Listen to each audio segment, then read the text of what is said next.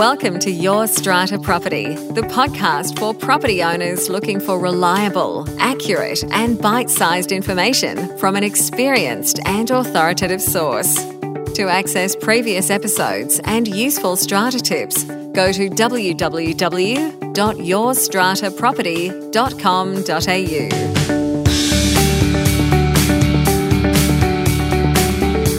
Hello and welcome. I'm Amanda Farmer and this is Your Strata Property.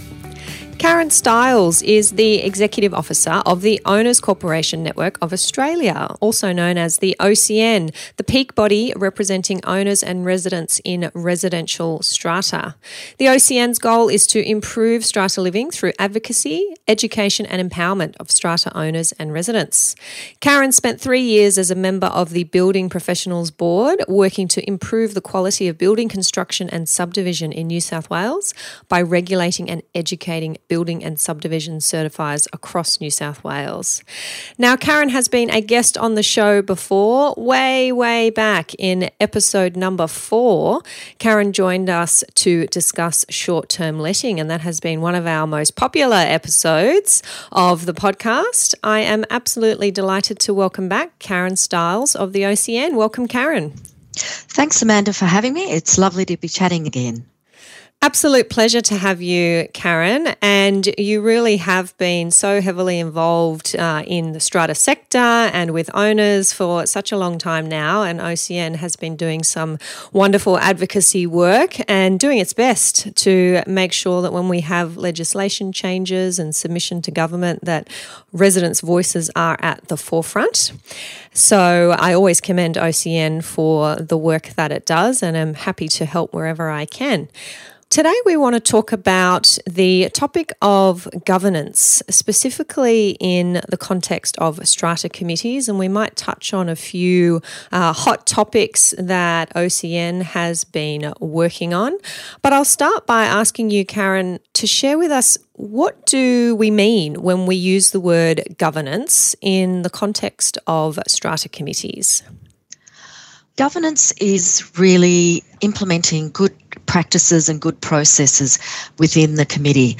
A good committee might adopt a code of conduct, which can include things like a vision statement for the building, the setting of measurable goals for each year, which the chair would then report on to the collective owners at the AGM. They'd have a process for dealing with conflicts of interest, a commitment to act in the best interest of all the owners, not just some who they like or, worrying about their own particular agenda. A commitment to work in a spirit of teamwork and cooperation, and probably most importantly, well, in my mind anyway, having been through it, a limit of 2 hours for meetings. All too often meetings can drag on because everyone's having a chat, and that's not a productive thing. It also doesn't encourage perhaps younger people to get involved who have got busy careers or kids, whereas they could manage a bite-sized meeting. They don't necessarily want to be there all night. So the opposite of good governance is the committee that's dominated by one self-interested or self-important individual, or a cabal that bullies other committee members, ignores committee decisions, or doesn't call committee meetings so they can carry on regardless, or the committee that ignores its statutory obligation to maintain and repair because they don't want to spend money. I think we probably have a few listeners, Karen, who unfortunately are nodding their heads when they hear you talk about those committees with poor governance. But I want to just dive into a couple of key concepts there that you raised, and I have to say, they're not ones I've come across before. You mentioned a vision statement and goal setting. Have you worked with or been on committees that have had these things, and what do they look like, and how do they work in practice? Yes, so the vision statement can be as simple as we want a well-managed building that appeals to owners and residents alike, which fosters a sense of community within the building. And with that, once you've got that vision, then you can implement things like, wow, well, let's have drinks on the front lawn for people, or let's have a Christmas party, or, things like that. And when you've got that vision statement, then you're always thinking about maintaining and repairing, how you can improve the appeal of the building. Let's put in an outdoor setting for people where they can come by themselves or, share with other residents. There's lots of things that you can do, but if you've got that, it guides you. I really like that idea of having that vision statement as a guide and having those goals to work towards. Why is it, Karen, that you think some committees aren't able to get their heads around this concept of good governance and they run into trouble? The problem that we have in strata is that these committee members are unskilled volunteers.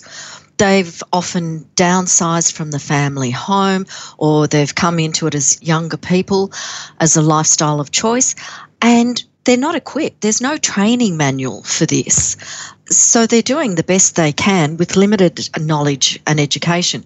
And that's why OCN's very keen to hold seminars and workshops and, provide guidance for people to make strata living and owning and also managing the building the best it can be.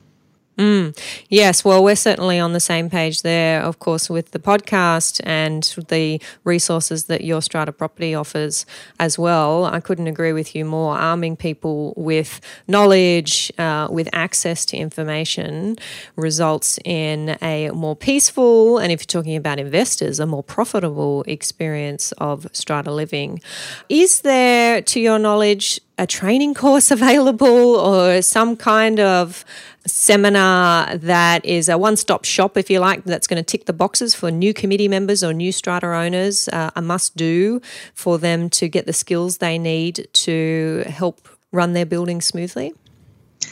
A very simple guideline has been put out by New South Wales Fair Trading, so for the New South Wales people, which is the Strata Living booklet, and they can download that or get a hard copy. We hold, regular meetings and seminars. The City of Sydney runs an excellent series called Strata Skills 101, and you don't have to live in the city to attend those. That's on their website, and it's the very basics. I'm moving into strata, what should I expect? Or handover from the developer, or pets in high-rise.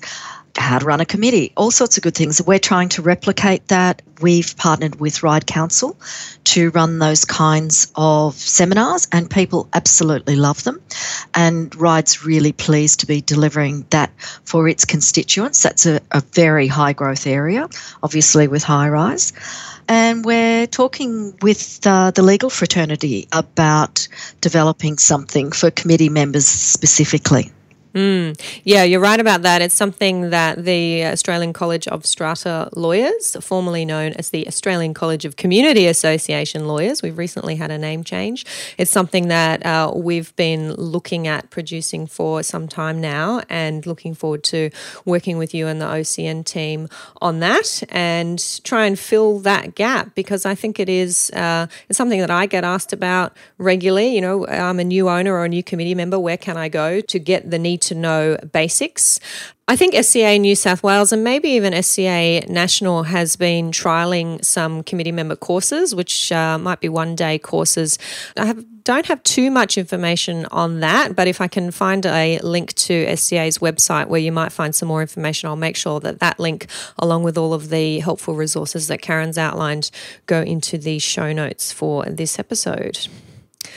Now, Karen, you mentioned there the problem when we have committee members who don't act in the interests of all owners, and committee members who may indeed act in their own interests. This is something that unfortunately I see come up time and again, and I do say that with the caveat that I am a strata lawyer, so I am seeing perhaps the worst of the worst and things when they are at their most awful.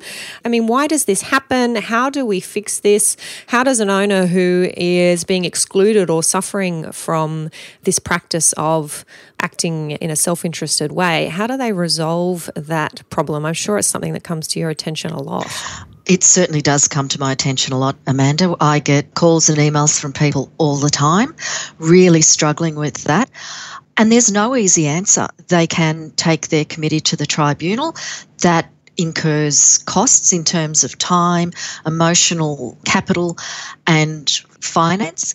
It's a very difficult one. A lot of it doesn't get resolved because, coming back to the opposite of good governance, if you've got someone in there who's a bully, it's really hard. And oftentimes the other committee members are nervous of them or too polite to say anything.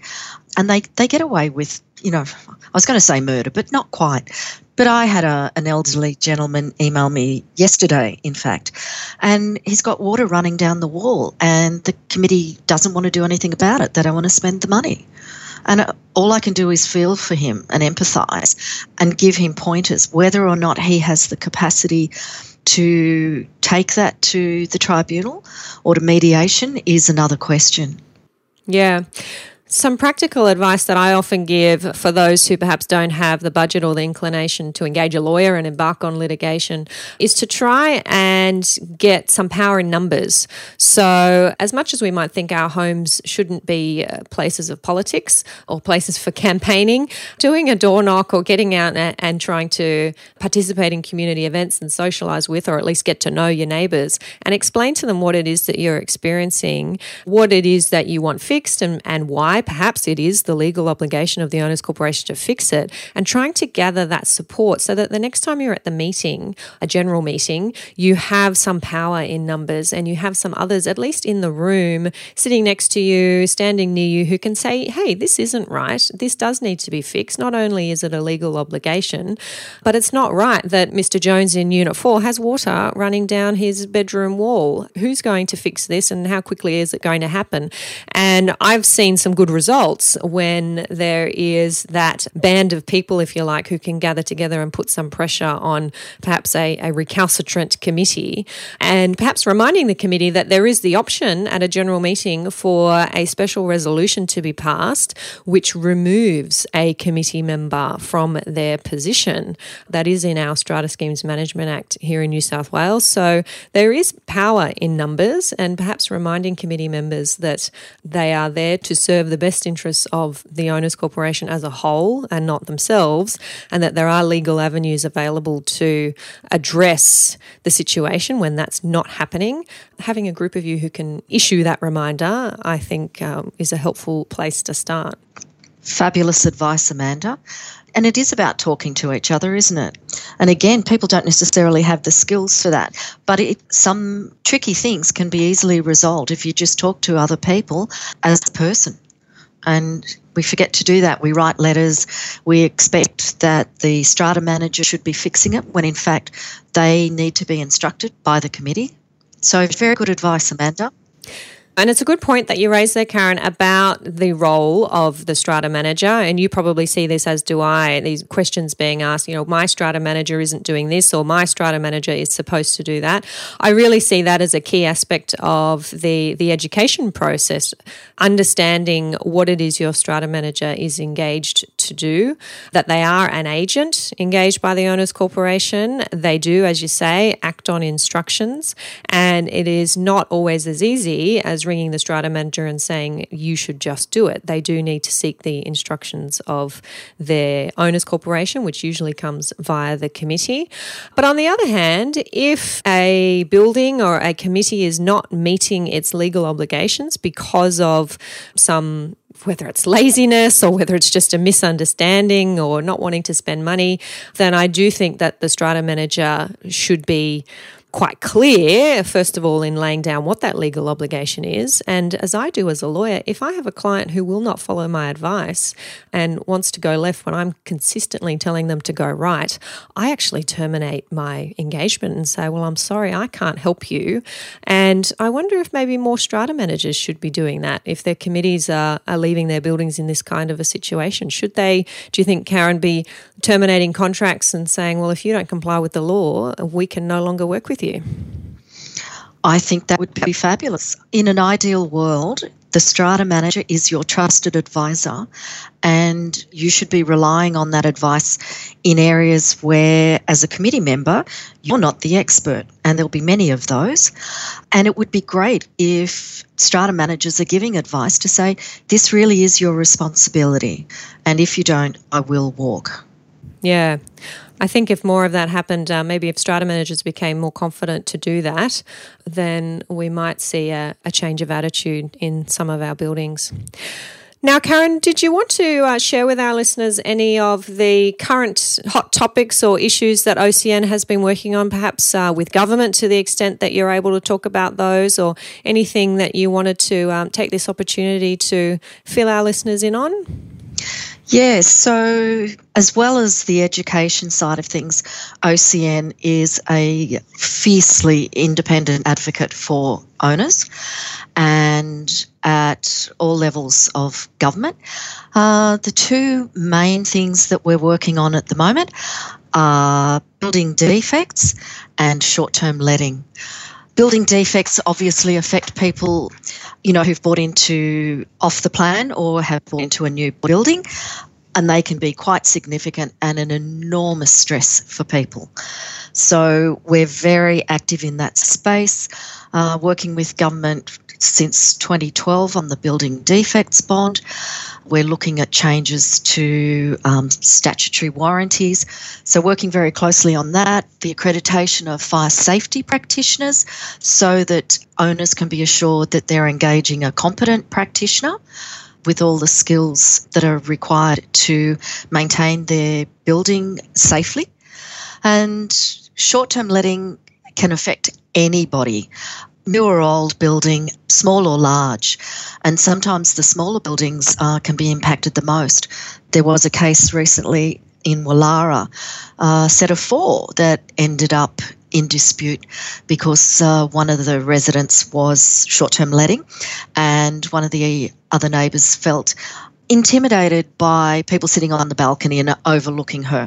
And it's a huge problem for larger buildings, and they're really grappling with that, and we're waiting on the government to announce its intentions for regulating or otherwise that space.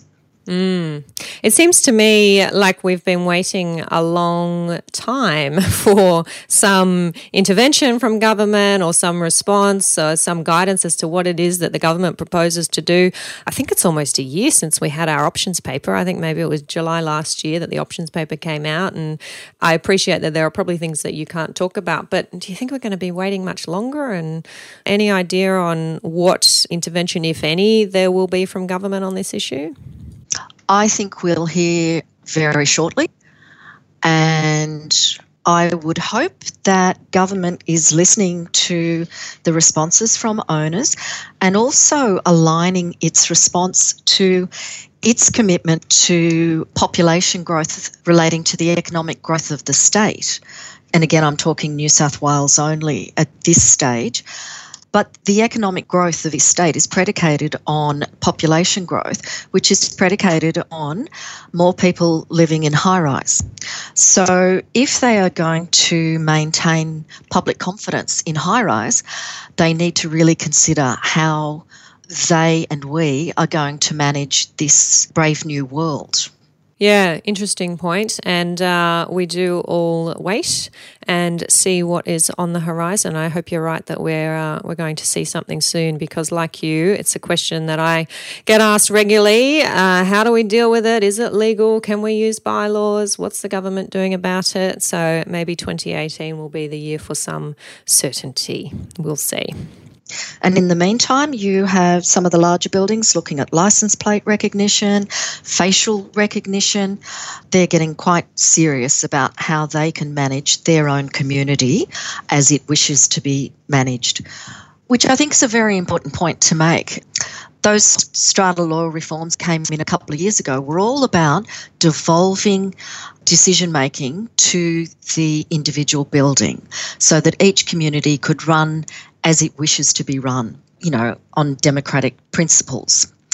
If government chooses to go a different way with this, I think there will be quite a backlash. Consider yourself warned, government, I suppose. All right, Karen, on a lighter note perhaps, let's talk books. Yes. You've been on the show before, Karen, and I have asked you about books that have had an impact on you. Feel free to add to that list if you like. Maybe let us know your current favourite. Or another question that I like to ask returning guests is, which book would you most likely gift to others? Yes, so my very favourite, and it's been with me for a long time and will be, is Business as Unusual, written by the absolutely wonderful Anita Roddick of Body Shop fame. And two of her quotes that I love the most are, if you think you're too small to have an impact, try going to bed with a mosquito in the room.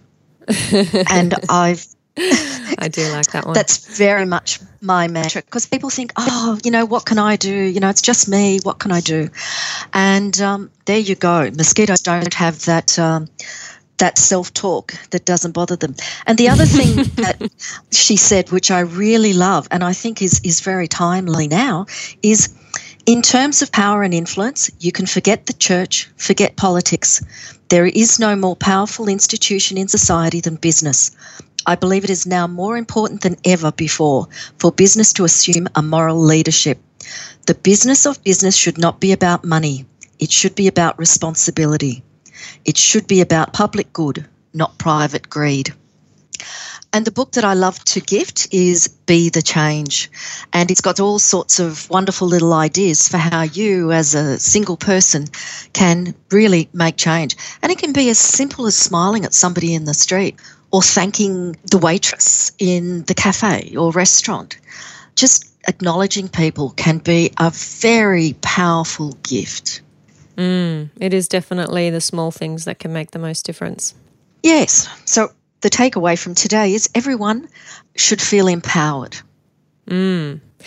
Empowered to say their bit, to stand up for perhaps for other owners who may not be getting a fair run because of a self-interested committee. Even if that's not you who's in that situation, maybe your neighbour is. And it only takes a smile at a meeting or to sit down next to that person and say, hey, what's going on? And is there anything I can do to help to make that person's experience in their own home a better one, and by extension improving your experience?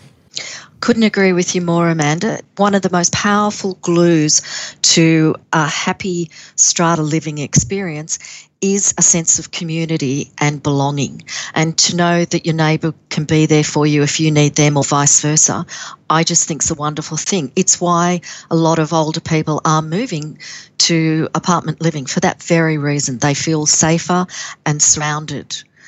And I think in a very disconnected world, that's a very important thing. Yep, absolutely. And the good work that OCN is doing is making sure that everybody can continue to have the best experience possible of strata living. So that can only be a good thing. Now, Karen, before we wrap up, how do our listeners find out more about you and about OCN? And is there anything you'd like to add before we say goodbye? So the Owners Corporation Network website is www.ocn.org.au. Hopefully there you'll find lots of fabulous information, interesting news. OCN relies on its membership. It is a network. Everything about OCN is in its name. So I encourage your listeners to join OCN either as individuals, bring their scheme along to join, or if that's not appropriate right now, subscribe to the free monthly updates that I send out each month and that tell you what OCN's doing on your behalf and your neighbours and what's going on in the strata world. It's a really easy way to stay abreast of things, and it's not so intrusive with just one email a month. Membership is key. We're an independent organisation. We're not government funded, and we're reliant on you to help us to help you. Yeah, very, very good way to put it. If you want to see change and improve the perception and the experience of strata living, then definitely get involved. Well, thank you so much for your time today, Karen. You always have so much on your plate, and I appreciate you making that time. And I'll look forward to catching up with you again, probably on the podcast. There's always hot topics to discuss. Catching up with you again soon. Thanks so much, Amanda. Thank you for listening to Your Strata Property, the podcast which consistently delivers to property owners reliable and accurate information about their strata property. You can access all the information below this episode via the show notes at www.yourstrataproperty.com.au. You can also ask questions in the comments section, which Amanda will answer in her upcoming episodes. How can Amanda help you today?